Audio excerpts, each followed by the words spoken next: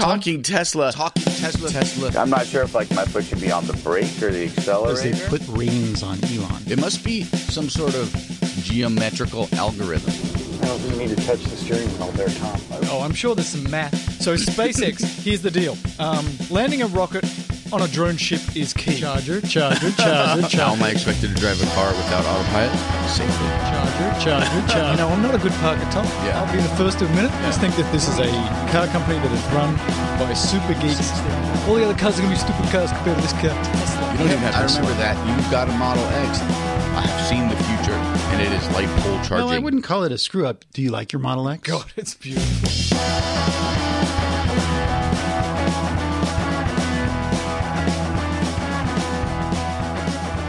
Hey, ladies and gentlemen, boys and girls.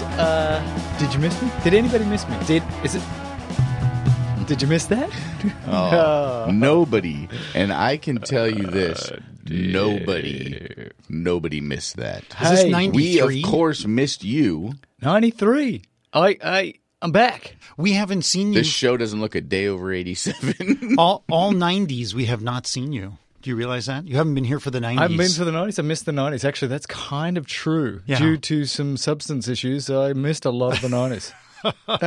That's not even close to being accurate. Really? What Do you think I just substance are made we that up? I've known about? you for a very long time, and I think at the most you probably took a couple of acetaminophen in the 90s. Yeah, there was an ibuprofen. Although if you take acetaminophen with 4 bottles of Chardonnay, it might have some negative impacts on your liver. I don't really know. not the I remember acetaminophen. you in the 90s. We were in training in the Slogging 90s. in the olive view that was old. Oh, wait. Back in the Are we day. going down memory lane now? Let's not go there. Let's not. In our but, Teslas? You know, I was just scanning the Tesla site, and damn, Tom, you are so correct. I am correct. If you look for a 75, Can't do it. it's like stripped. Well, you can Okay. get a 75, It's a yes. stripper 75. My job is to sort of orient people because when I was away, there was so much good that was about the show. So I thought much. you guys did such a great job, but there is some orientation which is required. So first of all, Tom was talking about a revelation that he had which is blowing us away before we get to the pre-show, before we get to the show. He said that air suspension is now not something that you can just add on to any car. It's not an option at all in any car. It either comes on your car automatically or you can't have it. Now, And I know a lot of people, this is what's going to happen now. Here we go. All these people out there are going to start being like, you guys are idiots. You don't pay attention. You're not watching every half second for updates to the website. Yes, I'm realize it's been on here for a couple of weeks and I haven't discussed it with these gentlemen, but it's out there. so you have to buy a package that has air suspension. You can't just build your own and then say, drop in air suspension, please, sir. So buy a Model S, pick the 75D option. Or D, without the D. Or without the D 75, option, yeah. no smart air suspension. What do I got to click on to get some air suspension? 100. 100, yeah. You have to buy a 100 to get air suspension. No, take a step back, young gentleman. I may have been away, but 75 Teslas do not have an option for air suspension, no matter what. That is correct. What the hell has been going on since I was away? I don't really understand why. They're trying to differentiate the 75 from the 100, from the 3, from the X. This is upsetting. And I think it comes down to they don't want necessarily to have all these different types of automobiles coming off their line, right? So now it's like you get a 75, there is no air suspension. Like if you're putting a 75 pack, that's it. 75 pack. They can build the whole sled and suspension together. Boom, boom, boom, boom, boom. No issues. And it's not an option. It's kind of a bummer. It is a huge bummer because I would say that air suspension is such an important part of the drive, the car, for so many people who have driveway issues, who have other issues.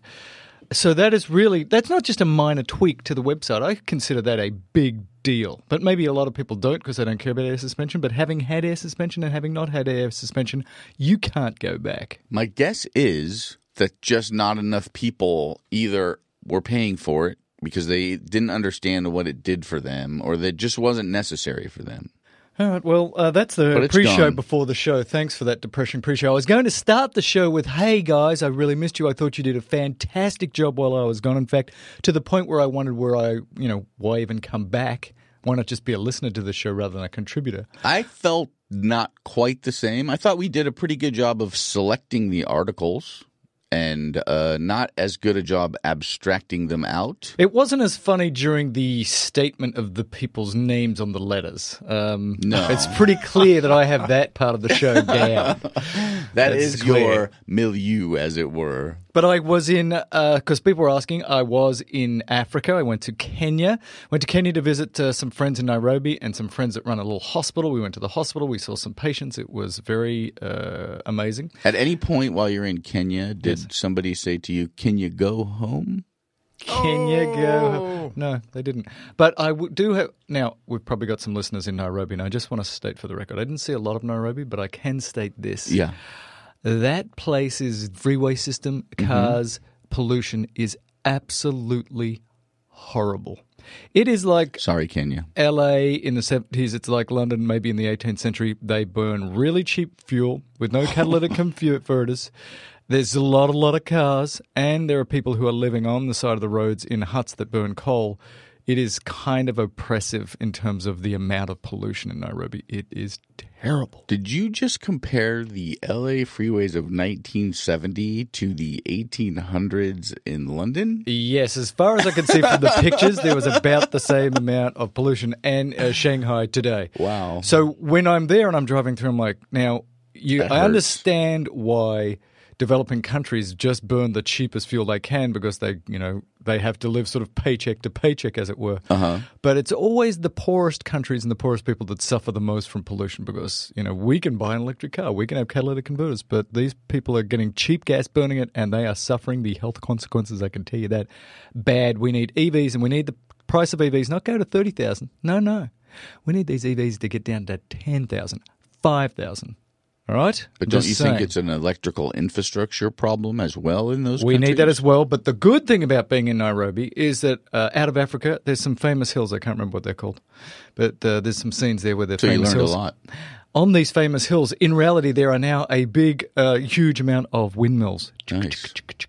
And in fact, in the Rift Valley in Kenya, there is lots of molten lava and stuff. And so in parts of Kenya, 100% of their energy is renewable because of hydroelectrics and stuff from geothermal. So that's exciting. I'm just saying. And then we went to Eldoret, which is where all the runners come that win all the Olympic marathons. And we went to the hospital there. Kenyans are amazing people. Wonderful, wonderful time there. Then, last thing, I went on safari. Can't go to Kenya and not go on safari. Yeah. If you have that on your bucket list, ladies and gentlemen, boys and girls, I can tell you right now, you have got to go to the Masai Mara in Kenya and go on safari. It is a profound, life-changing experience. Sentinel Safaris is who I went with. They are amazing. Glam camping in these beautiful tents, and the elephants and the lions and the alligators, and everybody's eating each other and making more little lions. It's very exciting. Everybody or everything? Everything. It's really So it wasn't amazing. the people weren't eating each other. We're not. I don't know. I saw a lot of lions eating a lot of zebras. I'm just saying. The zebras all sort of, they're out on the plains during the day, and then you see them all in the evening. Sun's going down, they're like, uh-oh, the zombies are coming. And they all leave, except some of them go like, no, I'll probably be okay. Yeah. And then you get up the next morning at 6 o'clock and you hop in your little truck and you start going out into the Mara and like, ooh, a couple of those guys didn't make it. Natural selection, as it were. And the lions eat so much that then they spend the next 4 days just going as they're metabolizing the zebra meat. It's like every hunt is Thanksgiving if you're a lion. It's kind of like Las Vegas when people go to the all-you-can-eat, exactly. Smorgasbord. Would you guys like to go to the zebra buffet this evening? Oh, that sounds delicious. Oh, I could tell you much more about it, and I'll talk a little bit about London when we get to the Boring Company. But last night, late, huge tweeting. What happened? 3-tweet storm. It was a 3-tweet storm. We were waiting. Can you say that? A 3-tweet. Tweet. It's a tweet storm. No, it was a 3-tweet storm. Okay. I said it the way I wanted to say it the first time. We're just trying to help. Just here to help. You ridiculous lads. And Robert was, at the very same time I was putting on show notes, was putting on the exact same show notes. So, of course, I deleted his. Oh, that's nice. That's the power of the Google Doc, indeed. So we'd all been waiting because Elon had said, oh, Sunday, it's coming. And it's like getting pretty late. And I'm like, hey, Sunday's about to end there, buddy. And there it was. Model 3 passed all regulatory requirements for production 2 weeks ahead of schedule, expecting to complete SN1 on Friday. And then it was, what's serial number 1? What's SN1? What's SN1? What's SN1? And I'm like, it's serial number 1. That's the first car. It's happening. I guess if it wasn't Twitter, he would have said 0000001. We would have all thought he was trying to code in binary. There is so much to unpack here. First of all, we, others, many, have criticized Tesla for not being able to do anything on time. So he tweeted on time. Yes. And not if you're on the East Coast. In Nairobi, that may have been the wrong time. Yeah, there's a piece of paper over there I'd like you to hand me, please. I don't know if you remember back quite a long time ago, we did a bet. Uh-huh. And there was a bet about when the first cars would come off, how many by the end of August, how many by the end of the year. Did we have a little bet about how many in July? I feel no. like how many cars will be delivered by August 31st, 2017? Robert won by default. I feel like that lion eating the zebra now. Let me just read. Listen, smart guy. Let me read. Come on. I know you wanted to call me something else. Model 3 delivery pool, $2 buy-in. Mm-hmm. How many cars, $2 buy-in? What is wrong with We're us? huge. Seriously. Big spenders. How many cars will be delivered by August 31st, 2017? How many did you have? I had 0. What did I have, Tom? You also had 0. Yeah. Which is weird. I don't know how we made a bet with 0. And Robert had 5. So let's not get on our high horse over there, Robert. He was at least sentient enough to realize there would be more than 0, which is a binary decision. And then the more interesting thing, and I lost this one horribly, maybe even more horribly. By December 31st, 2017, Mel, you had 10,000. Thank you. We're going to miss. You're going to get demolished on that one. Okay. Robert, 15,000. He's going to win again. And I had 50. I'm just going to give this to Robert right now and assume. Hey, wait a minute. Wait a second. I'm not the Fremont factory could blow up at any time. Oh, yeah. Put that down. That's terrible, by the way. If we don't want it to. I think I'm going to take this and I'm going to go buy one of these coffees that you brought here. You should give it a try. I think we can give you the money, Robert, but you have to give it back if something horrible happens. So that was the first tweet. And as that one came out, I said to myself, that's it? That's all we're getting? And I was like, I was a little bit disappointed. And then a few minutes later, tweet number 2 came. 19 minutes, exactly. Oh, 19 minutes. But who's counting? But me. Go. You. Handover party for first 30 customer Model 3s on the 28th. I'm assuming that's of July. Let's just throw that out. I'll assume that as well. Okay. Production grows exponentially, so August should be 100 cars and September above 1,500. That I would Not say, an actual number, but above 1,500. So each month we're going up an order of magnitude? If that's what an order of magnitude is called exponential growth. And I will tell you this, as soon as tweet number 1 came, he instantly had about 400 replies. I mean, it was coming fast and furious. And then I wrote him a tweet asking him what sort of configurations, colors, all that other nothing. I'm no Robert. No, I wrote him too. Yeah. Yeah. And were you a Robert? I said it would be nice if he would allow us at Talking Tesla to come and see to the event and report to Talking Tesla Nation. Yeah. And other people said, "Oh, good idea, good idea." And then I realized I'm working like 8 shifts in 4 days right around the 28th. So I'd have to send Mel. And I don't know if that would happen. I would go in a freaking heartbeat. Actually go to that because this is a pretty historic event. I would get off my buttocks. In a heartbeat. I'd buy my own shardy. I'd go to the cash bar. Then there was a third tweet. A third tweet? And then he said, because people kept wanting to know when theirs was coming. No shock there. And then he said, looks like we can reach 20,000 Model 3 cars per month in December. Whoa! So 100, I don't know, 100 cars in August, 1,500 cars in September. He left October out, also November. It's their transitional months. And then he went straight to 20,000 a month. So I got an average of 1 car per day in July if they're going to deliver 30 on the 28th. just an average. That's math. It's math. It's probably not accurate math. I got an average of 3 cars per day in August. Also math. Also math. Thank you very much. And then I got an average of 50 cars in September, and that bumps up to 645 cars a day by December, assuming they take some holiday time off for the Christmas and such. It might be actually over 700 per day. And in March of 2017, Elon said this. He was telling suppliers that he needs components for 1,000 cars a week in July. Not going to need those. 2,000 a week in August. Not going to get to that either. And 4,000 a week in September. So they're. I feel like they're a little behind, but I'm still pretty stoked. Maybe this is what that warehouse east of the factory in I forgot where it was, is there to just hold all this stuff for that building that sits by the Fremont 2 supercharger. It's a big building. They've got a lot of space to store parts. I'm having a bit of an existential crisis. You exist. I do? Yeah. You sure? Well, I exist. How do you know? Because I'm here with you, and I'm existing. We have been talking about the coming of the great Model 3 for a long time. Yes. And if we were it's Mayan, happening right now. I'd be very interested to see if they can ramp from 1 a day to Tom's math-derived 700-ish per day by the end of the year. That would be, I don't know, a 700. That's not even a 700% increase. 700,000% increase. No, 70,000. A lot of increases. what is happening? This is what happens when Mel tries to do live math. Live math. This is right. live math. Yeah, it's a new show I'm working on. Live math. Live math with a guy who's not so good at math.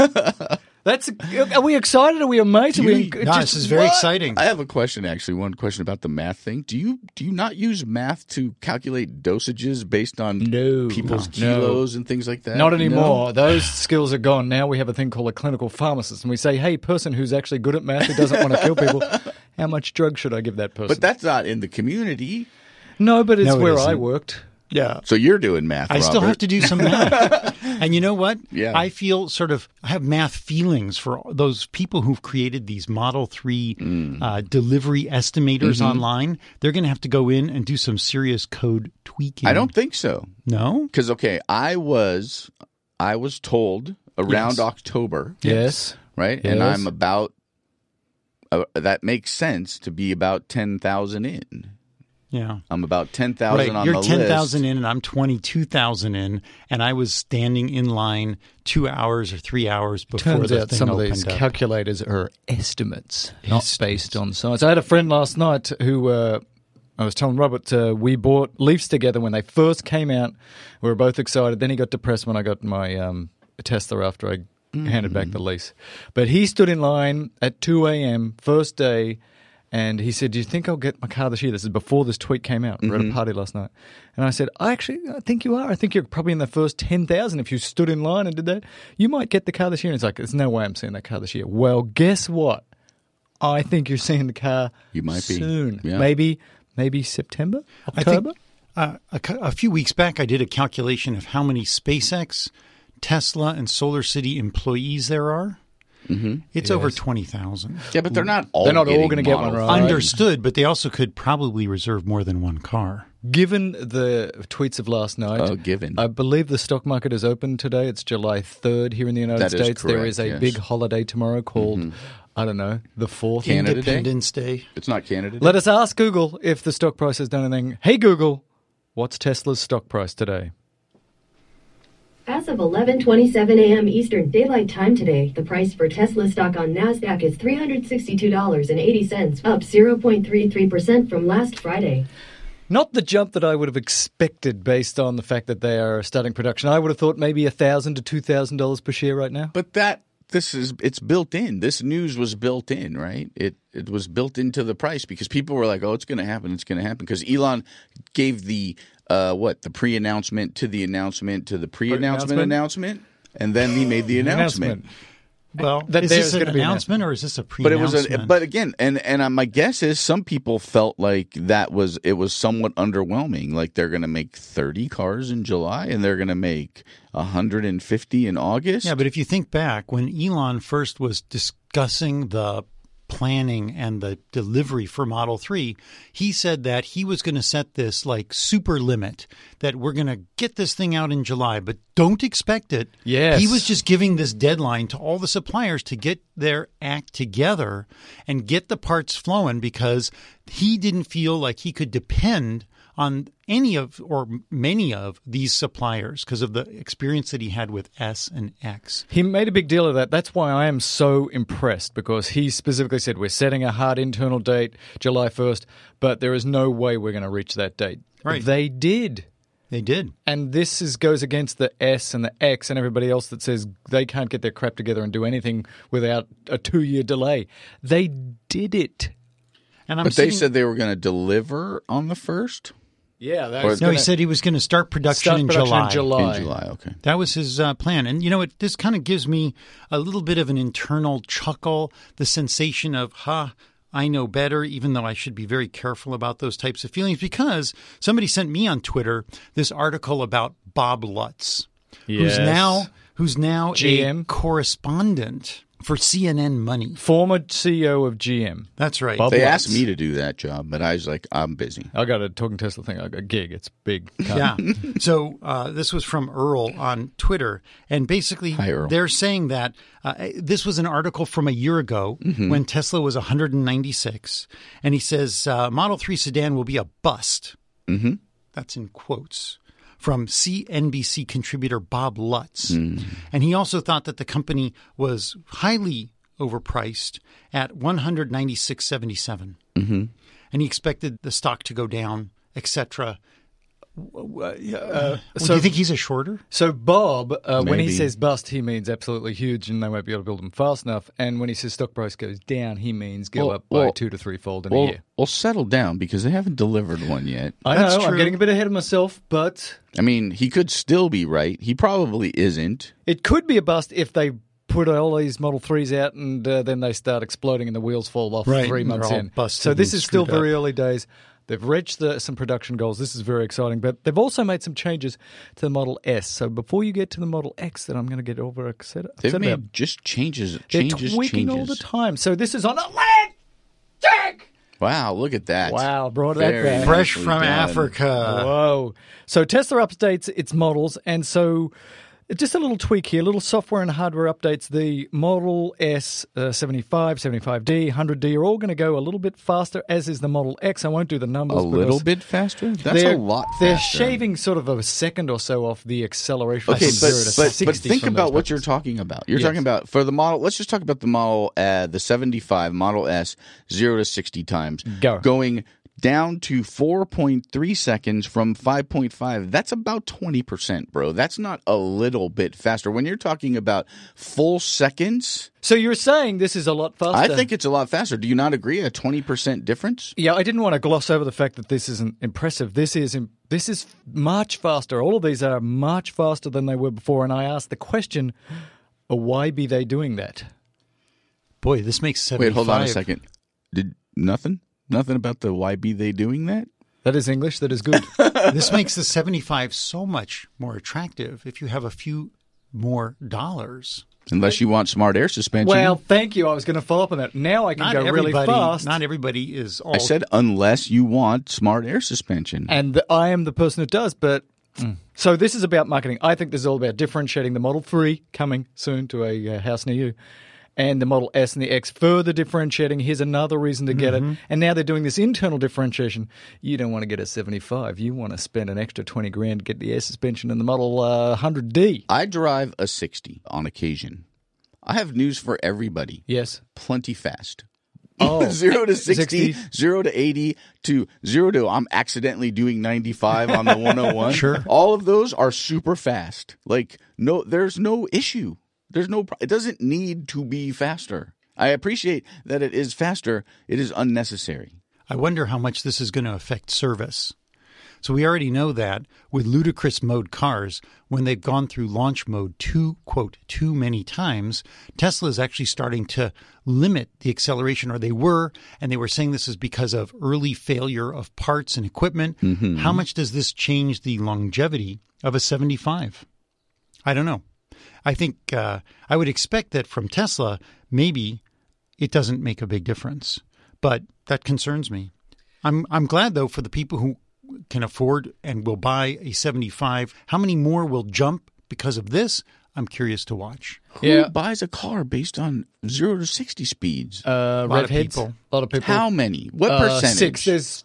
There's 6 guys. There's Ted. Probably. I don't know. Every car I've ever bought, I've never walked into the dealer like, excuse me, what's the 0 to 60 time on this vehicle? How about the entire, well, I shouldn't say the entire, but everybody I met from Texas, they're like, well, we don't really care about the environmental part. We like fast cars.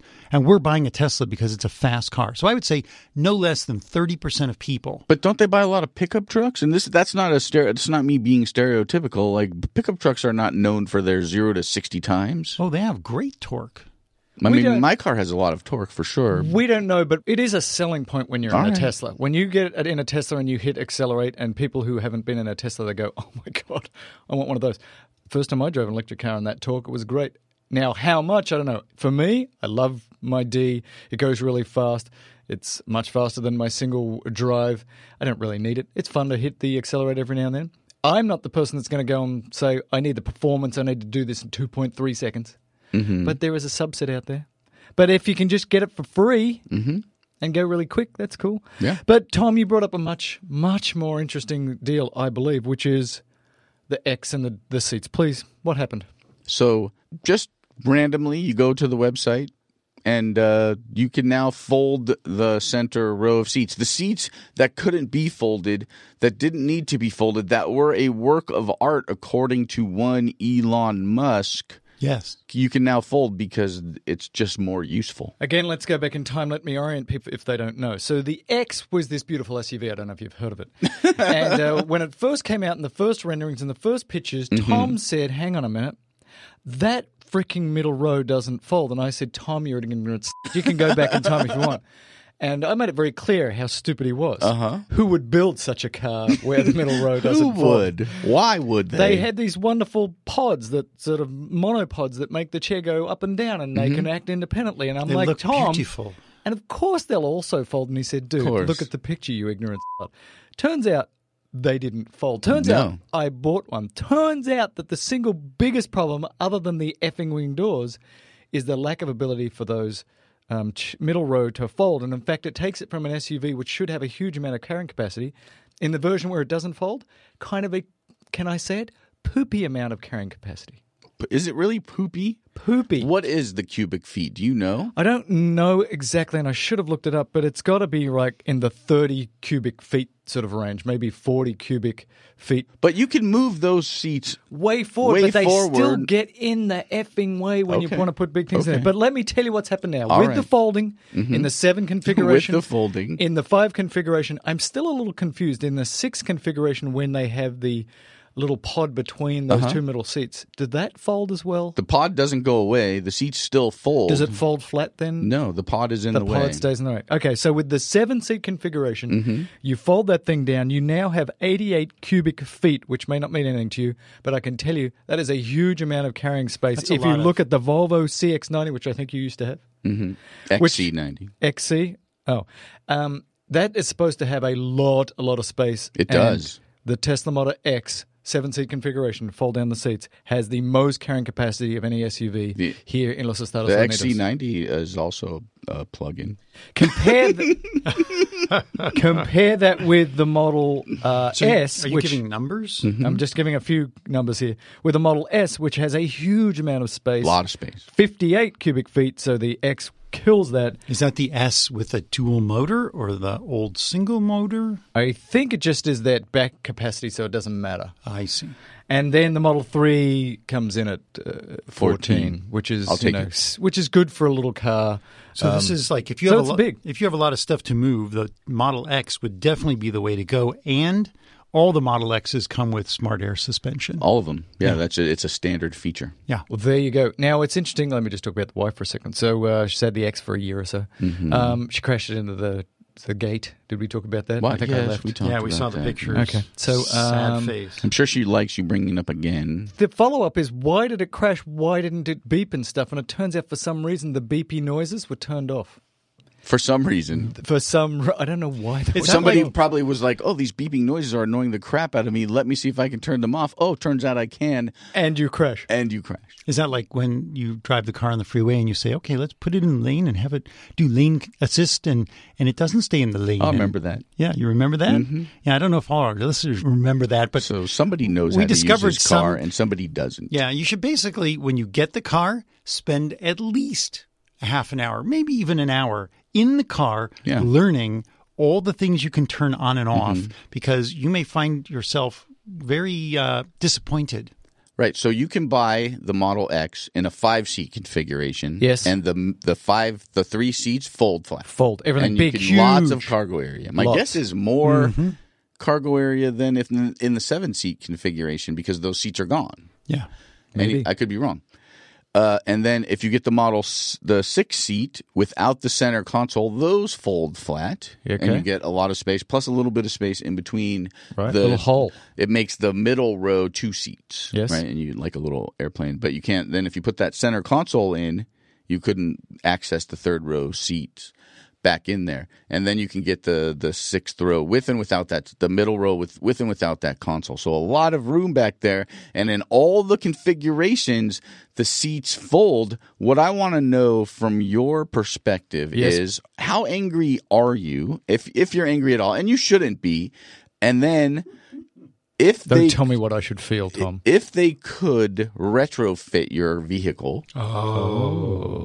Oh, see, if you could, okay, because your lease, you're about a year or so into your lease. Yes. It's a 3 or 2? 3-year lease. I think. If you could right now call them and say, hey, I would love to whatever the upgrade, let's call it $3,500 to switch out that middle row of seating. Mm-hmm.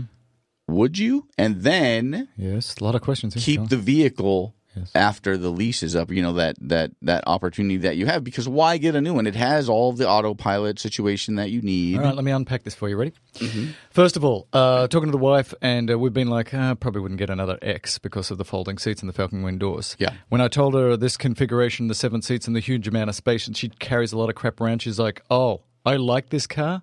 And now I'm done. I want that. I want the next one that has all the folding seats. So she has moved from, I'm not sure, to those folding seats, done deal. Yeah. Would I pay $3,500 for folding seats if I got a couple of years left? I would certainly consider it. But I would like to upgrade that X because I want more range and I want hardware 2.0. And we only have hardware 1.0. So yes, I'm still going to let this lease go. Original autopilot? Yep. Yeah. Original autopilot. It's very good. But I would let the lease go out and I'd say, take it back, Tesla, give it to somebody else. There's a slight ding in the back there. I'm not going to tell you. You're probably going to pick it up anyway. And I would get the folding seats, a 7-seat configuration with more range, still got the Falcon Wing doors.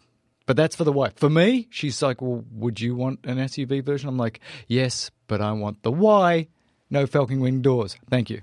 Well, I don't know about that. I think Falcon Wing doors might end up on the Y. No. Is there a wager? Do we need another package? Yeah, we should do another dollars? wager. But I have a question for you, Mel. More questions. Go.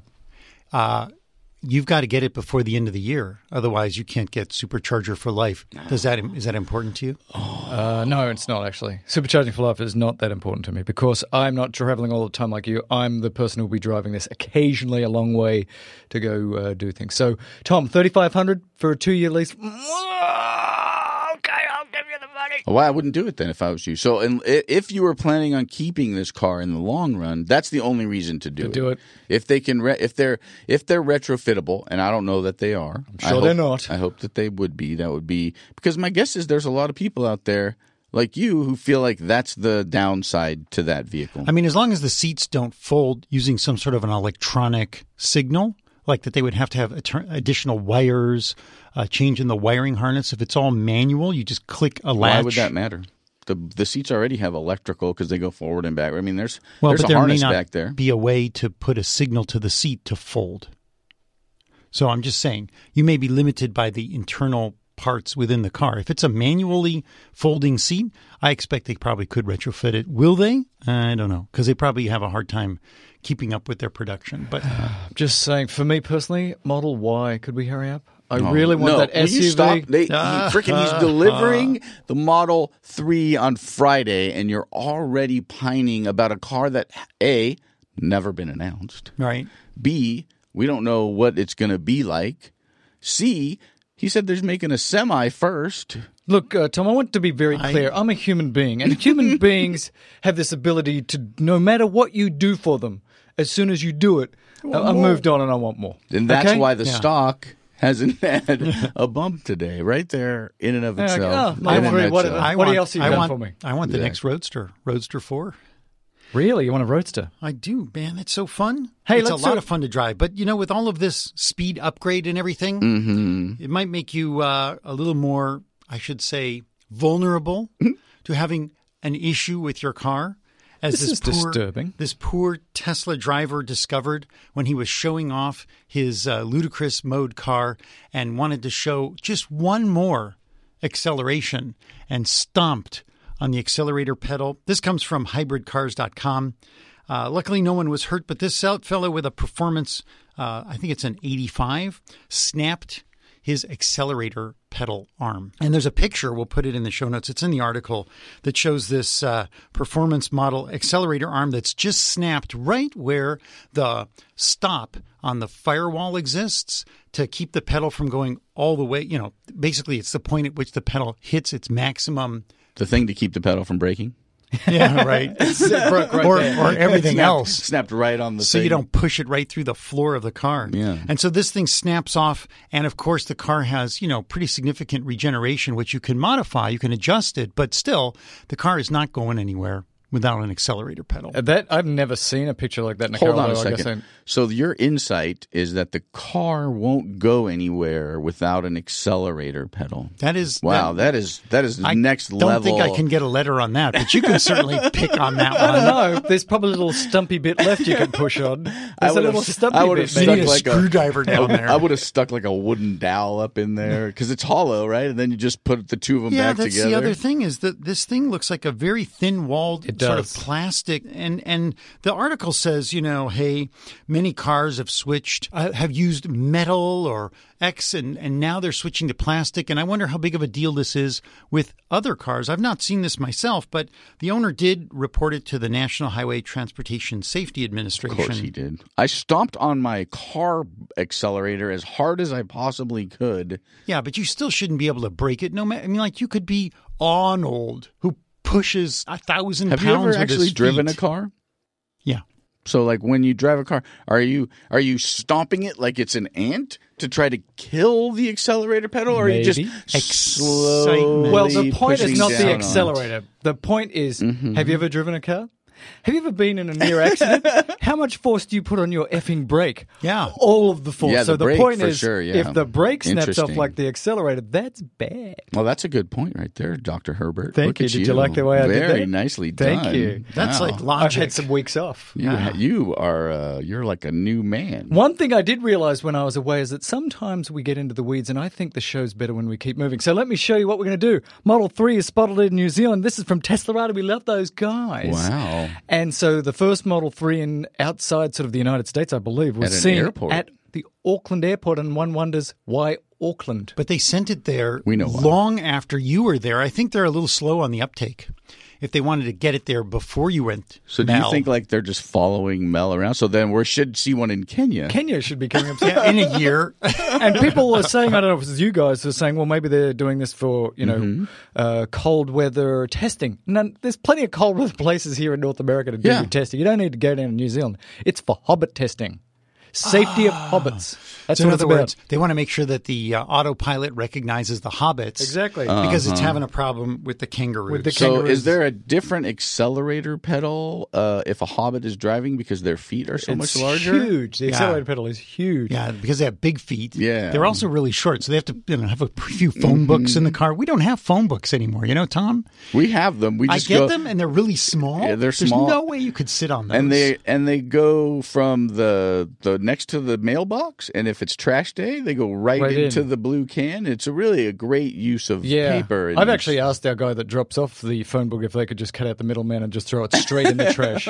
Just go up the side of the house and throw it in the trash for me. They should just print them all and then drive them to the dump. It's shameful. Because I can't imagine anybody using one anymore. Isn't that how Elon got his start? They made like a online phone book. That's right. Yeah, that was his first company. Was. Hey, Porsche has changed its mind on electric vehicles. What? This is also from...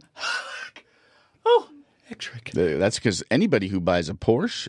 Let's go back a second. Be careful. Anybody who buys a Porsche does care about 0 to 60 times. Who do you think I am, Robert? I don't know. You know what, dude? Nervous. Seriously, like what?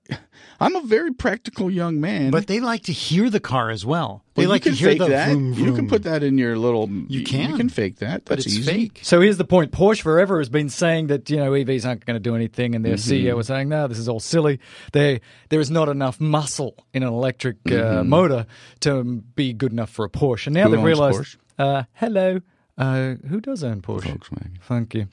And now they've said, now we get it because of the Model S and X, that this is very fast. So their Mission E is coming out soon, 2019. It's going to have, it's going to be pretty fast. It's not going to be Tesla fast. They're going like, we're going to aim for a 3.5 0 to 60. And just like you were saying, this is a group of people who want a super fast car. You buy a Porsche not because you can put a lot of groceries in it. You buy a Porsche for prestige and speed.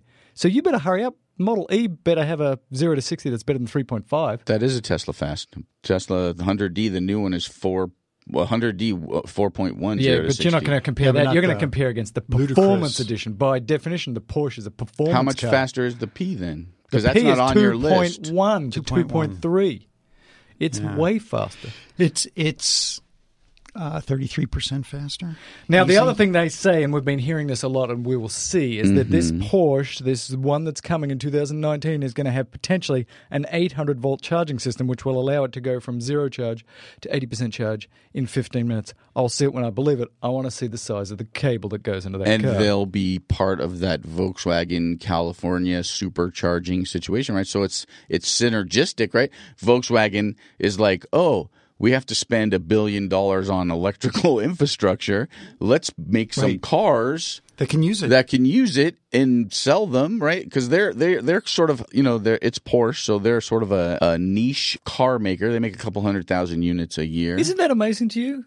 That's true. I read that same number, like 200 to 250,000 Porsches a year. I thought they made millions. So Tesla's not much more than Tesla. Tesla's going to be right up there with them by this year, right? They're going to be in the 130,000 range, and next year quite a bit more. But I think that those dollars are being argued about right now in the California either regulatory sphere, and I don't know that there's any money that's earmarked for a high voltage charging system. So it may or may not come to pass that they're going to take the benefit of the money they had to give up for all of the diesel emissions shenanigans. I thought that was part of it, that some of it was going to be they could decide what they were going to put, and some of it could be high speed. There's a second car that they're planning, right? The electric Macan, and they say between the two of them they're going to put out 60,000 all electric vehicles a year, which is pretty impressive for a company that was shunning electric cars. They only made the 918, which was a hybrid, and that was only like $1.2 million.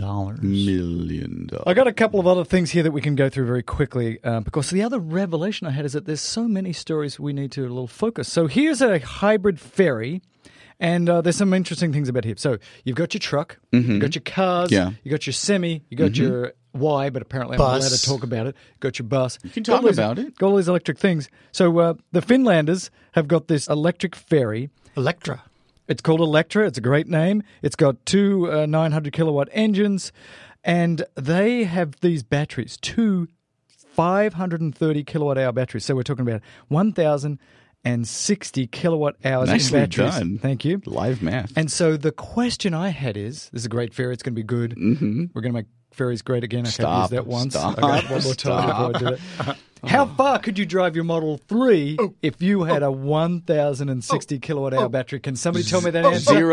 0 miles, because it would weigh like 84,000 pounds. Mr. Carter. Please tell me. Yeah, so 1,060. Oh, I got my comma in the wrong place with if you took my car, 90 kilowatt hours, your car, it would be almost 12 Model S's.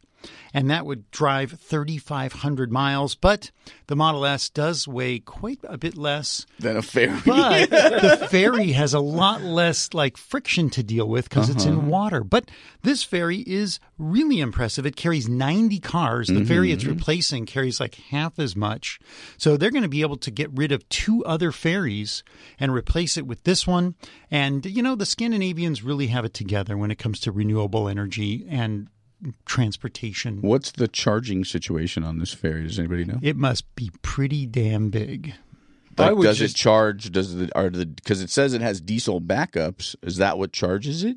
No, I think that the charging occurs as it's onloading and offloading cars at either port. They said when it gets into port, it charges. But just 1,000 kilowatt hour battery in your Model S. Amazing. Yeah, amazing. I'm driving to New York. How many times are you going to have to plug in? I'm going to drive back and not have to plug in. So if you live in the town where the ferry docks, how you know the ferry is there? Your lights all dim. Hey, I was in London. Sorry. Go ahead. You were in London. I was in London, and, London is an amazing place. I just love that. It's just an incredibly fun place to go because it's so easy to get around using the tube, and that has implications for what Elon wants to do with digging holes. But they have these taxis everywhere, these iconic taxis. They all look the same. I didn't take one. I took Uber. Actually, I didn't even take Uber. I think once I took the tube the whole time. But there is some testing of London cabs which are going to be fully electric. They're actually testing them in Arizona where it's really hot. They're driving them a lot, and this was just sort of to say that the electrification of the London taxi is also going to occur. And I'm excited about that because London is such a wonderful city that used to have horrible pollution, and it's much better now, Tom. Yeah, in fact, you can't drive like most cars in the city center. They're restricted because of both traffic and pollution and noise. These cars will serve that perfectly because they'll be quiet. It's a really nice looking taxi. It's the old style black taxi with suicide doors, and it looks really comfy. And I think this is a really great move. Maybe they'll spread elsewhere. Maybe even they'll become autonomous. They didn't talk about that, but they're showing it off at the Goodwood Festival of Speed. But if they're autonomous, when you get in the car, they won't be able to say, "Good day, governor." That's true. In fact, where'd you like to go to? In fact, London taxi drivers have to take a really rigorous examination. It's not just any Joe can't just decide, oh, I'm going to drive a taxi. You have to really know places, routes. And I remember having a fairly good discussion with a taxi driver in London, and he was damn serious about it and was very upset about the shared driving because he's like, these people don't know where they're driving. They're making U-turns in the middle of the wrong place, and it's really not very British. The Uber thing. No. And so I thought it was cool. I got some really good, it's almost like a tour from a number of taxi drivers. Everybody deals with disruption in their own special way. It's interesting because it is a profession. They're very proud of their taxi driving skills and as a group, but boy, it really just shows that nobody cares. If I can take an Uber for half the price, I don't care how great it's all about you are. Money. And if I can get it on my app, and this is why cab companies, hello, if you're not listening, I won't tap it. You need to up your game to compete with Uber because people have said, we want to be able to just get the cab on my app and I want it cheap. There are taxi I don't care apps. how professional or how efficient you are at getting me there. I just want to get there cheap. Hey, we're going to talk a lot about autonomous driving. We are.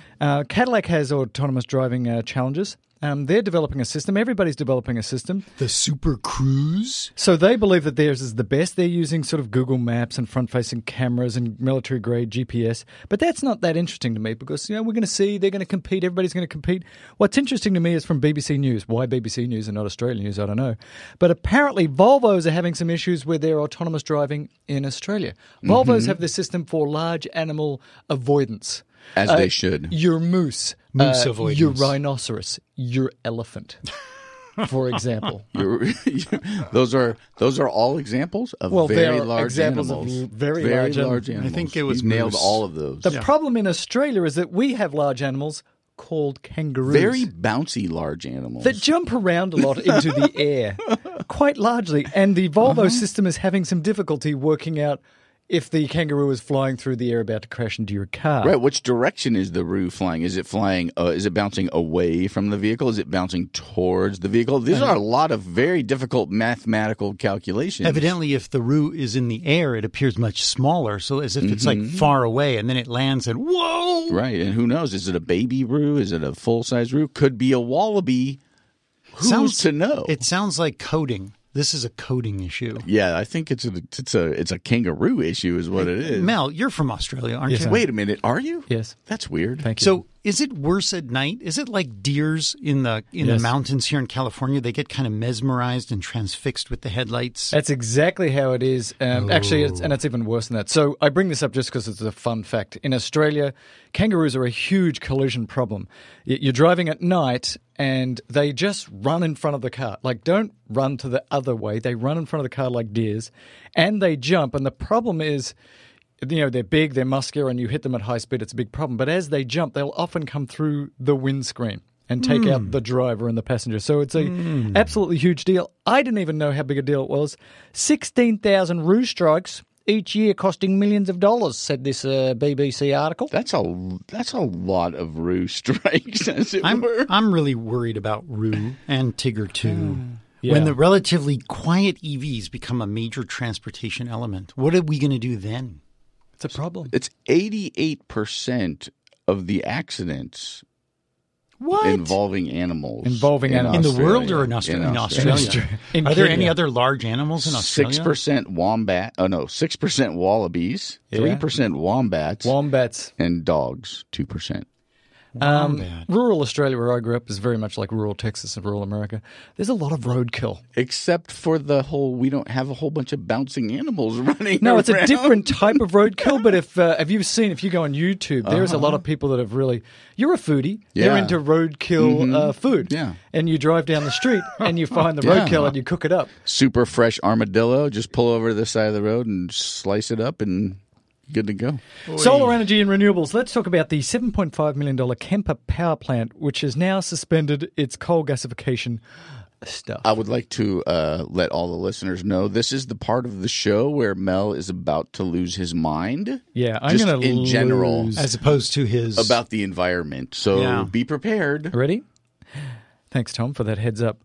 You should fast forward about 2 minutes right now. So this is from Ars Technica. And this is talking about this big gasification plant, which was the gas and oil industry is like, we're going to make clean coal and it's all going to be good. And I just want to say a few things here. First of all, clean coal does not exist. Clean coal is absolute bull. When you hear people say clean coal, that's called lying. And I say that knowing that people like George Bush, people like Barack Obama, people like others have said, clean coal, clean coal, clean coal. Clean coal does not exist. So what this plant was supposed to do is as the CO2 is spewing out of the coal plant, that they would sequester this CO2 and somehow magically make it go away. The plan with this plant was to magically make it go away, take that CO2, push it down into a hole, and push up oil. And so clean coal, can I just say, is this thing on? Oh, no, it happened Across again. the world, there are currently, in full production, 0 clean coal plants in the world. Clean coal does not exist. Wait, there's not dirty. one? There is not one. There's lots of little test ones. Okay. But in full production, out there, sucking all the CO2 off the dirty coal and magically making it disappear so it doesn't go into the environment, there are approximately, let me just check, 0 clean coal plants. And just to clarify for people, they weren't using the coal directly to fire this plant. They were using a chemical process to break down the coal into syngas, which they were then going to pump into and use as if it was like using natural gas to fire a plant, and take the emissions from that and put those underground to increase the pressure to allow the oil to come up. And they have noticed time after time after time when they do things like this, the CO2 is not being sequestered. So they're taking a fossil fuel, adding a chemical to it, putting it in the ground to get another fossil fuel out of it, and letting the CO2 is leaking as well. Are you saying that clean coal plant, which now is sort of defunct because natural gas is cheaper, it wasn't at all clean? No, what I'm saying Is this thing on? No, it's not. It wasn't clean, but I was giving you an example of exactly what they are doing. They're not firing the coal directly. Thank you. And our federal government, if you're a person who wants to sort of increase the efficiency of our federal government, has financed this to the tune of billions. It's a $7.5 billion power plant. Yeah, but they got like some number. I know the government most recently gave $3.3 billion to subsidize, quote, clean coal technology. But that's subsidies that have been flowing for years. So the total, I don't know, but it's enormous. Let me go on and just say this. Natural gas is much cleaner, but it still produces a lot of CO2. Photovoltaic panels, wind turbines, their overall lifetime dirtiness is infinite compared to these gas plants, to these coal plants. And remember that coal also produces sulfur dioxide, nitrogen dioxide, particulates, mercury. If you go to other countries where they burn a lot of coal and they have a lot of fossil fuels, you'll realize again, we have to move to renewables for so many reasons, and it is the breathing hazard as much as anything else. Am I clear? There's no such thing as clean coal. Stop it, politicians, even left-wing politicians. Stop using that BS term. I wonder if maybe the three of us are a little more sensitive to this because we drive in and out of the basin, which is known as the San Fernando Valley, and see the thick brown layer that develops many days every week, and realize that this is all emissions from vehicles. There aren't that many power plants here that burn anything other than natural gas, but it looks bad. It smells bad on days. It's hard to breathe on many days. It's just bad. And there's a lot less of them than when I was a kid, but they're still that's definitely true. out But there. still, I mean, all we need is more non-emission energy. And from an economic standpoint, this plant was 5 years late and $4 billion over budget. So it was a $7.5 billion plant that was $4 billion over budget because comes up. Yes. And like out. Problems. Let's do another study really quickly, which is just about, it's kind of a Durr article. There's a study from Duke saying that if your solar panels get dirty, they don't work very well. In some parts of the world where there's a lot of burning coal, a lot of dust, you can really drop the efficiency of your solar panels. For example, in India, 50% reduction in the output of the solar panels. That's a lot. At my house in Los Angeles, a lot of particulates, a lot of dirt.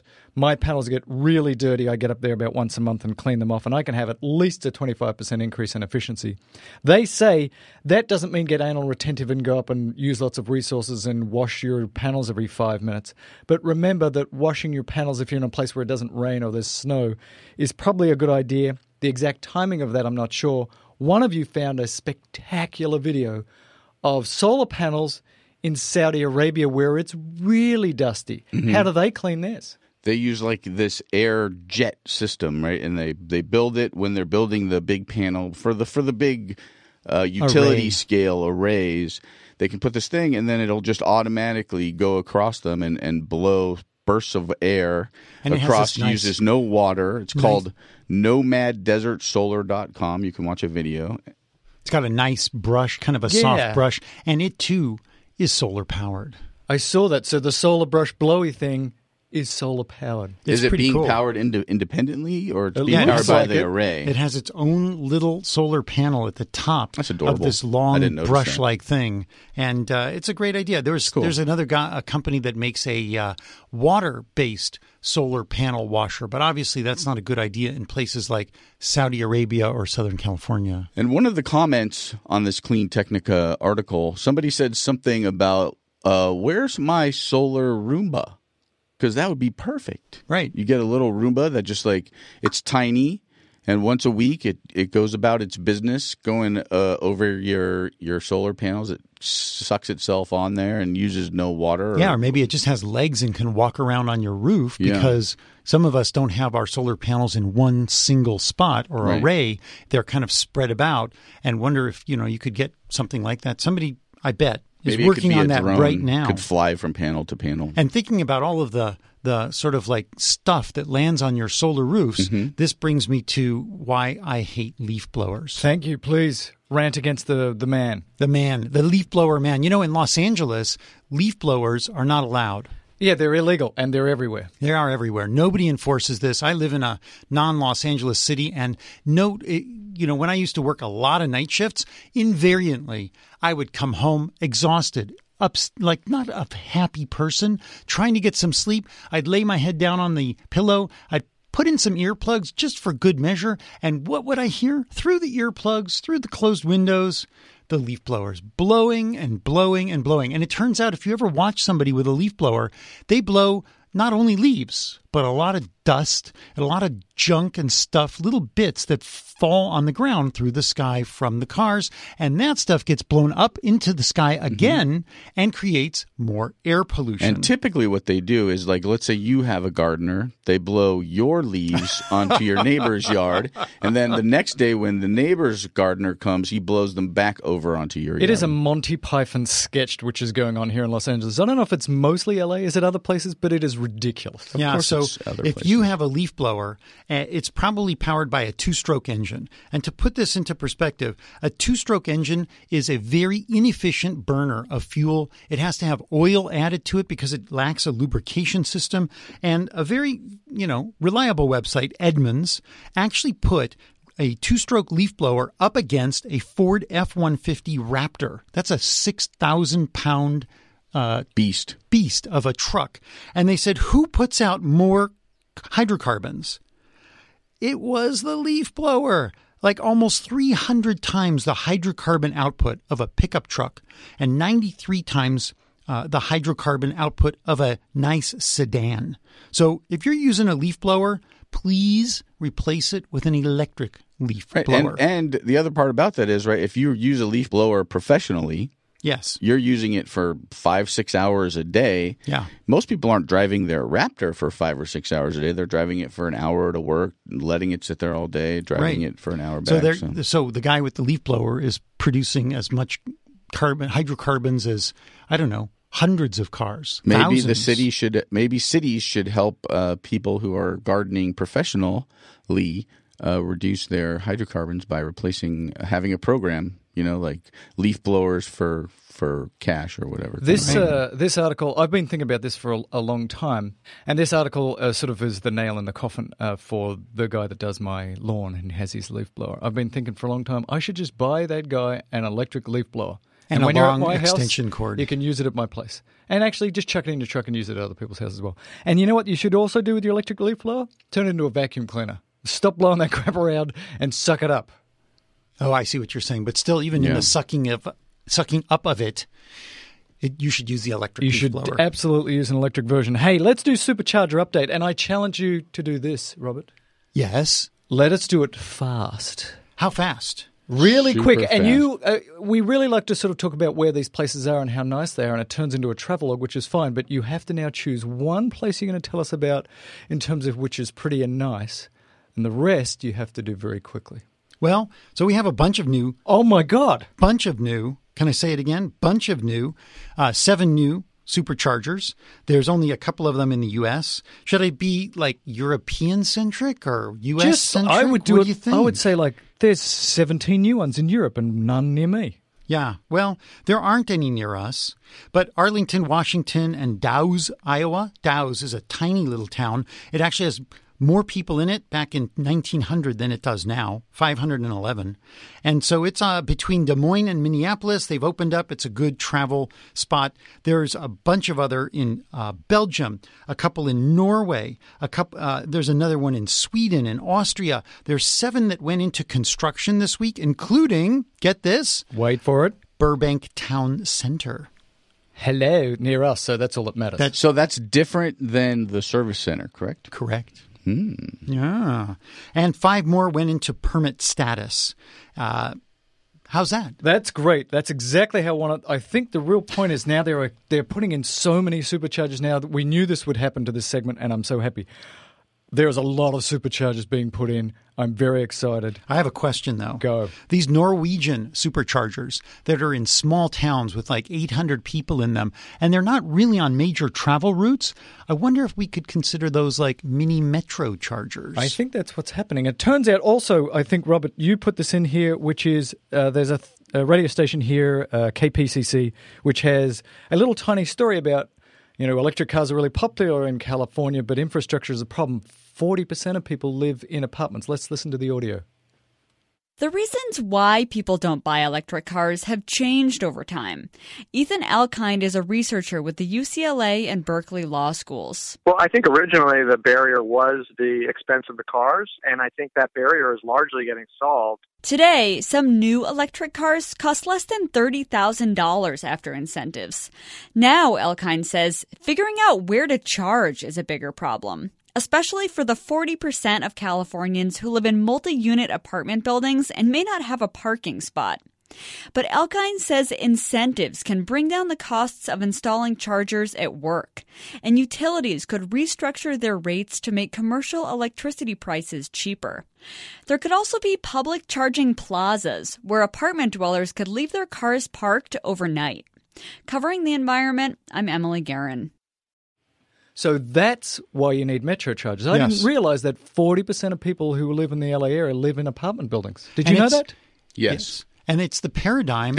You take your empty car to the filling station. We talk about that all the time. Whether or not you fill it with gasoline, diesel, or electricity, that's why I believe the supercharger stations are very important. And it turns out that Tesla is not only putting a sort of like they're helping destinations put in destination chargers. Turns out Tesla's actually also putting in standard Clipper Creek J1772 chargers at many of these sites. So Tesla's really trying to push this forward, but all the other freeloaders like General Motors and et cetera, are not putting money into, I mean, VW is, but not willingly. They're putting relying money on private companies. Right. They're relying, well, yeah. ChargePoint, companies that are trying to make money building out this infrastructure. They're just so far behind now. Let me jump a little bit and then talk about something that I was interested in, and then it looks like Robert has added, or one of you has added a lot of information, which is a couple of weeks ago you were talking, and one of the letters was about, this infrastructure thing and electricity, and hey, look, there are power outlets everywhere. You've got infrastructure. What are you doing? Just plug in. Then I was thinking, I saw a few weeks ago this adapter where you take two power outlets, because if you try and power your Tesla, for example, from here in the United States, 110-volt plug, you only get about 3 miles of range per hour of charge. It's really pretty slow. Yeah. Might be okay for an overnight and you can get 30 or 40 miles. But this little adapter said you take two of these outlets, you plug them together and you make this box and then you plug that in and now you get twice the amount of speed. And I thought this would be great. That's the Quick 220 power supply. Well, I'm not sure which one it was. I was just looking at the concept. Okay. So then I went on the Tesla forums and a whole bunch of people said, wait a second. These are potentially very dangerous because if they're not done correctly, what you do is end up pulling a lot of amps from that sort of circuit, and this can heat up the wires, and there have actually been a number of sort of fires or near fires from people trying to do this. So I thought I was going to say, don't do this, these are bad, but you followed up with somebody who actually knows what they're talking about, saying, hang on, the story is a little bit more complicated than that. Yeah, it's considerably more. This is Tony Williams from Quick Charge Power. Tony gave us our J1772 extension cords. And I thought to throw an email quick to him yesterday as I was reading through this to ask him what his opinion was. And he basically said no. This device, which basically takes 210-volt circuits, not outlets, but circuits. Separate circuits. Separate circuits. So not at the same plug. Right. So if you turned off your circuit breaker to plug A, plug B would not be affected. So this is drawing power from two separate circuits. In those two separate circuits, you have a phased electricity. In other words, it's a sine wave. If you can get those two circuits such that the sine waves are in opposite direction, you can create 220 volts. And then you can charge your car with more electron push. 240. 240, 220. It depends, on the quality of the electricity you get. Okay. And you can charge your car then twice as fast or nearly twice as fast. But there are issues. You have to have thick enough cables. You have to choose the right outlets. You can't just put the two plugs from this device into the same outlet. Which is what everybody would do because it's right there. This is sort of like when I was a kid, I was fascinated with matches. And I wanted to play with matches and see what matches could light on fire. And so I needed to have someone teach me how to be safe with matches. That's why I became a Boy Scout. Mm-hmm. Now we need somebody to help us learn how to be safe with electricity when we start pulling some serious electrons out of the circuits. And so this can be used at RV parks. There's different versions. I suggest that if you're going to use a device like this, you do a little learning first. Right, so I think that's a really good point, and thank you for doing that email. That really helps. So if you're like me and you're stupid and you don't know electricity and you thought, I'll just plug this into 2 outlets and magically I'll get twice the speed, that is potentially dangerous. You have to do it on 2 separate circuits, so there's some homework you have to do on this. It might be appropriate for some people who don't want to put in an expensive charger, but don't just go do this willy-nilly because it is potentially a little dangerous. You'd be better served, to be honest, to get an electrician out if you have the space and you can do it. Put a larger breaker into the single outlet that's closest to where you want to charge your car and turn that into its own 240. That would be the better move. And you have to get plug adapters for that. I think for the Tesla Nation, this is less of an issue because Tesla has built into the UMC, the charger brick, some sophisticated, it can tell which plug you've put on the end of your charge cord, and it will limit the amount of electricity it draws to prevent these problems. But other electric vehicles, not so much. And so if you have a Volt, if you have a Leaf, and you're going to try and juice up the charging rate, I would be careful. I'm sure you could contact any one of these companies that sell accessories for improving your charging, but do some homework first, please. SpaceX. Okay, so a couple of things happened. First of all, Rob, what happened at around 4 a.m. this morning? The first Dragon that has been reused landed back home with some scientific material in it. That is space poop. Thank you, Tom. That is a scientific term for poopy. They brought the poopy back from the space station, and it landed. And this is the first time that's been reused. That's right. The Twice first the reused Dragon. For half the money. That's right. Now the question is, how many reuse are they going to go until they stop painting them fresh for the next launch? And now we had a launch which was planned for yesterday, Sunday. They stopped the launch for reasons that are still a little bit unclear. T-minus 9 seconds. That is to the wire. And they're going to redo it today, our time Monday, July 3rd, and sometimes in the afternoon. If they can, at 4:57 Pacific Daylight Time, they have a 58-minute launch window. And if they can get this thing up, that would be 3 launches in just over 10 days, which is really almost a record. Now, explain to me this part. There's no legs, no titanium waffle fins. Is this going to get relanded or is it just going away because this is the heavy, heavy, heavy load? This is the heaviest spacecraft ever launched by a Falcon 9. They're going to use up every last molecule of fuel, both in stage 1 and stage 2. The satellite itself has has a bunch of engines and fuel on it. It can adjust itself, and it's meant to stay up for like 15 years. But if SpaceX can get it higher up, and they're shooting for the highest geostationary orbit they can get, that will increase the length of the time that this satellite will be working. So they're under a great deal of pressure for this, but no, they are not going to retrieve the Falcon 9. It is going to burn up on the way down.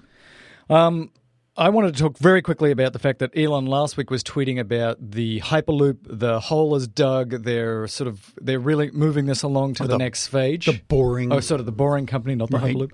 And when I was in London, again, using the London Underground a lot, which really is a remarkable engineering feat, it shows that you can have a big city with tens of millions of people and you can get around without cars really easily by going underground instead of going overground. I'm going to talk more about it. I want to do a whole going zero on how they built the London Underground and how efficient it is. But it is pretty cool. If you've never been to London, you should go check out the London Underground. Obviously, there are other places around the world with great underground systems, but that's the one I know. I wonder what it's going to be like if you're in your Model S or your X and you're going down the elevator on a sled to get on the boring tunnel. I wonder what it's going to be like for your ears. Because when I sit in the tube and I wait for the next train to come, my ears pop as the the train comes down the tube because it's pretty tight fit in there and the air pressure is pretty remarkable. And they actually sent out some photos of the elevator, the car elevator. Yeah, the sled elevator thing is this is actually moving along. This may be a 1 or 2% project for Elon, but it is actually moving along. The interns straight out of college are doing very well. He's going to put one elevator near his office in SpaceX, a tunnel, Yes. and another elevator at a parking spot at LAX and call it done. and walk away. No, and then it's going to go to Culver City, and then it's going to go to Westwood. Tom doesn't think I that's bet happening. he doesn't even fly out of LAX. You know, No, why would he? to talk about London again, so Heathrow, one of the busiest airports in the world, is one of the top 3 or 4 busiest airports in the world. So we get off at Heathrow, and we walk down the stairs, and guess what we hop on? The tube. And we go zing into central London, off at Paddington Station, and then we stay at the hotel right there. It's like being in, I don't know, So cool. Chicago. Did you see the bear? Do they do the same thing? in Yes, Chicago? there's a train in the Chicago. I live in Los Angeles, and you don't go from LAX to my house on the tube. You go in the traffic for hours. Yeah, Washington doesn't work that way either. You have to take this really lame bus that sometimes doesn't even run, or it's full. You could get from my house to LAX on a subway, but you would have to go about 30 miles out of your way. It's a bit Because you would have to upsetting. take the green line to the blue line to the red line, and then I'd have to get on a bus. Or I can take the flyaway, which is a single bus. Now, Tom, you've been very against the app of the week, and What? I find that's upsetting to me. I'm against it. Yeah, I'm not doing it. That's what I mean by against it. And I don't have one this week, but I have been watching some media, and the media that I've been watching is called, I don't know, most people probably don't know about this. It's a little thing called Game of Thrones. Oh, I want to check that show I'm out. in season 1, and there is a lot of violence and sex, so it's pretty fun. Okay, cool. But not for the kids. Yeah, but now I it's watched on a lot of season, really like, cool media, but whatever. What did you watch? Which No. was good. That's all. We No. just want to know. The world wants to know what Tom listens Robert, to. what's your app and media pick of the day? I watched an old movie the other night, Coming Home. That's a good movie. Yeah, with Jane Fonda and John Voight. It was a pretty remarkable movie. Sad. It's a very good movie. It makes me think about what we've been doing in Afghanistan, and we won't get into it. Hey, let's do some letters. Martin Minaham. Minahan. Thank you. Got it wrong. Model 3 in New Zealand. Actually, Martin, who is an anaesthetist or anesthesiologist, depending on where you're from, said, here's a Model 3 in New Zealand. We did that. Thank you very much. I did that at work. One of the anesthesiologists came down because there was a case and they needed to be involved. And I said, thank you. I don't typically have an anesthetist here in the emergency room. And he looked at me really puzzled. Like, where are you An from? anesthetist? Hey, John Ford wants to give us a hard time and say, Robert, you did some unscientific anecdotes about global warming and he wanted to hold your feet to the fire. And I agree with John. I really do not enjoy people, both sides. It's a hot day. Oh, it's global warming. Oh, look, there's ice out, so it must be no global warming. So this idea that anecdotally, depending on what today's weather is, you decide if there is or isn't global warming is kind of silly. What we should really care about is data and trends and ocean temperatures and satellites and science, which says overwhelmingly that this is occurring. So thank you, John, for He holding our sent feet to the fire. a lovely letter from the New York Times in 1994 about the hottest days ever. So, hot then, hot now, Getting hotter. getting but hotter, not, getting but colder. not because it's Doesn't hot matter. today. It could be getting hotter in some places. It could be getting colder in other places. That's why they call it climate change. Keith Lang says this. U.S. coal-fired power plants churn out more than 100 billion tons of coal ash a year. And he links us to an article where there's this little community and you burn up coal and there's all this ash and crap that's left over. What are you going to do with it? You're going to find some little community, hopefully where they won't notice that you're going to dump tons of this stuff with mercury and arsenic and bad enough. And, if the kids come out looking a little weird, it's not my problem. Yeah. Okay? Yeah. This little community said, I don't think so. And I just wanted to remind people that the burning of coal hurts you when you breathe in the particulates. The burning of coal hurts you when you increase the CO2 that goes into the environment, and we can't sequester that anymore.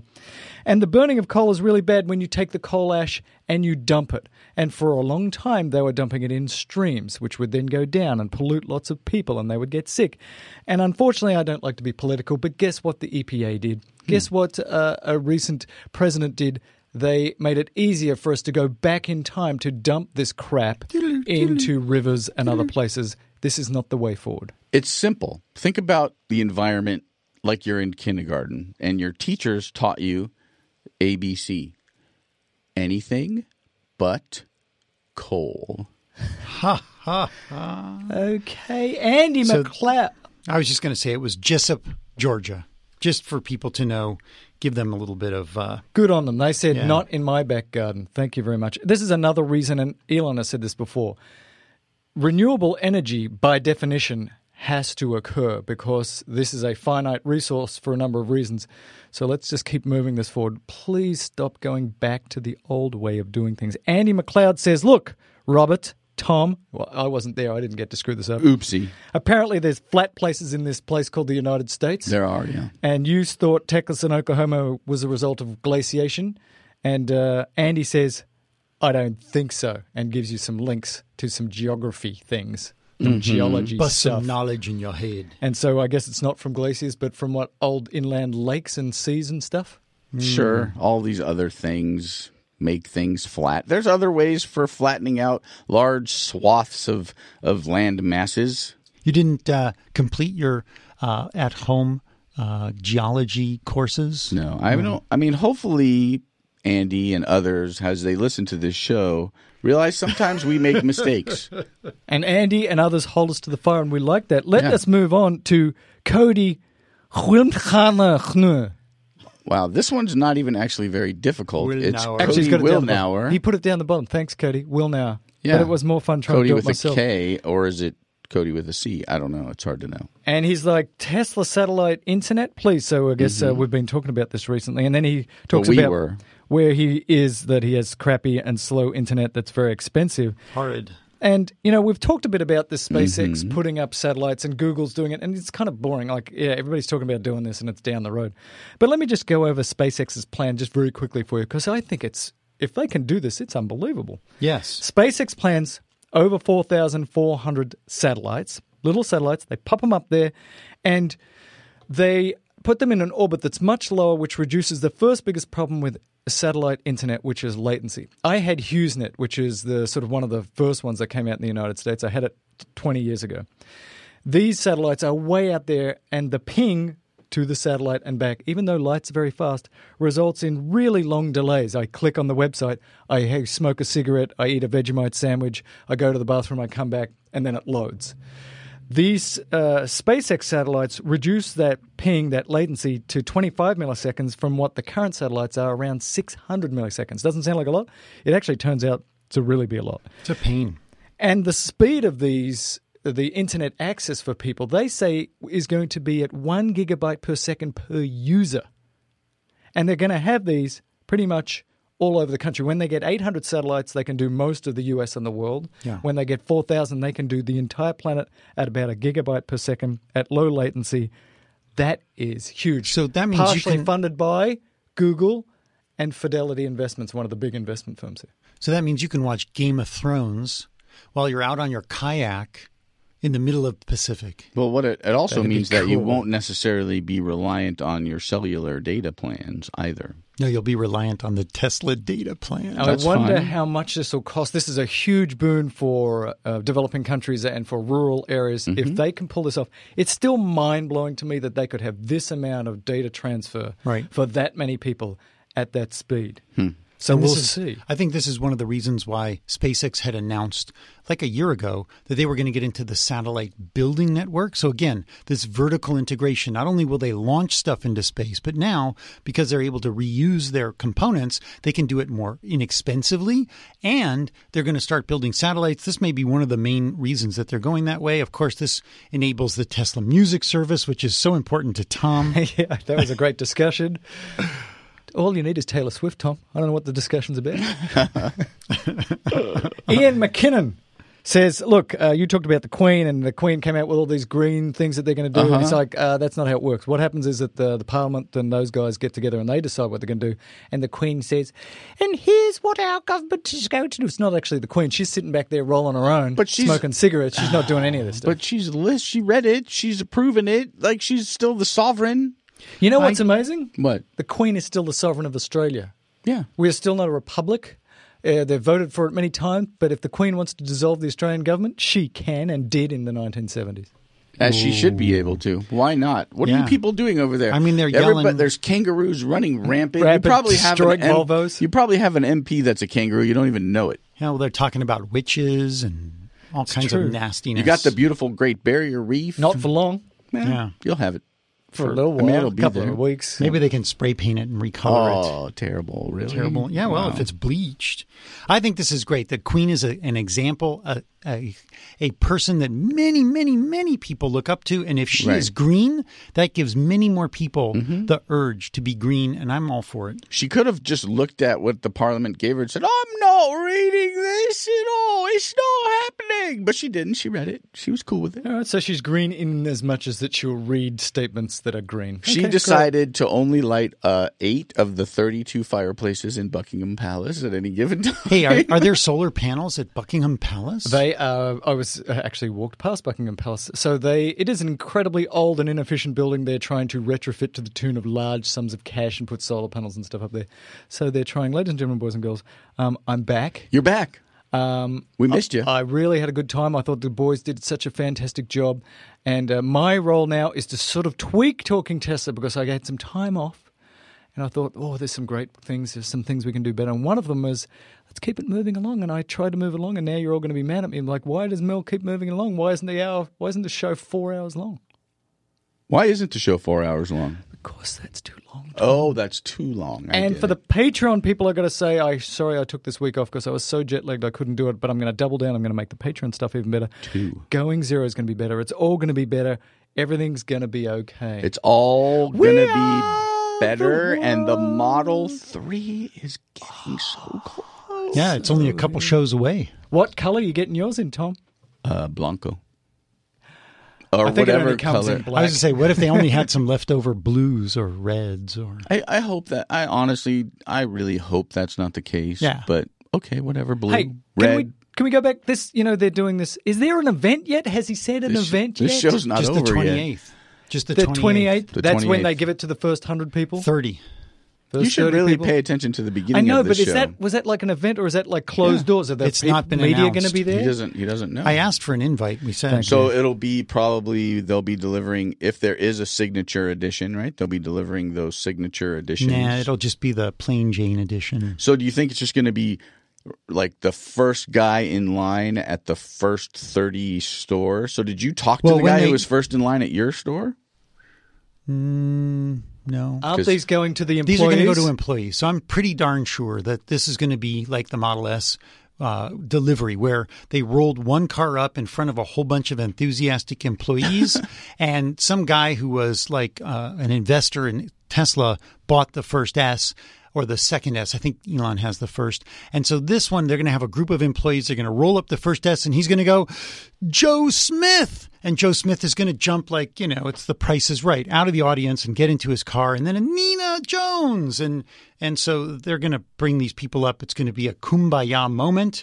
We're all going to continue to salivate and probably only watch it on a webcam. You don't think that Elon's getting SN1? No. JB Strobel? He said he's not driving it. He's driving the S. Yeah. No. I think it's going to like engineer types and Solar City installers, and it's going to the people. This is the people's car. And speaking of Solar City, waiting for them to call me back to get solar installed here at the studio. Delayed. Not going to happen this month. Delayed. July 4th weekend, not going to happen. Ladies and gentlemen, boys and girls, Talking Tesla 93 is in the can. Talk to you next week. Adios. Hey, I said adios. Oh, jinx. Boom. Best show ever. Talking Tesla is a production of Fully Boo Incorporated, hosted by Mel Herbert, Tom Wolfson, and Robert Rosenblum, edited by Eliza Jane Barnes, and produced by CC Herbert and Mel Herbert. To support Talking Tesla, go to patreon.com/Talking Tesla. To find our referral codes, go to talkingtesla.net/about. And finally, if you love the show, go write us a review on iTunes.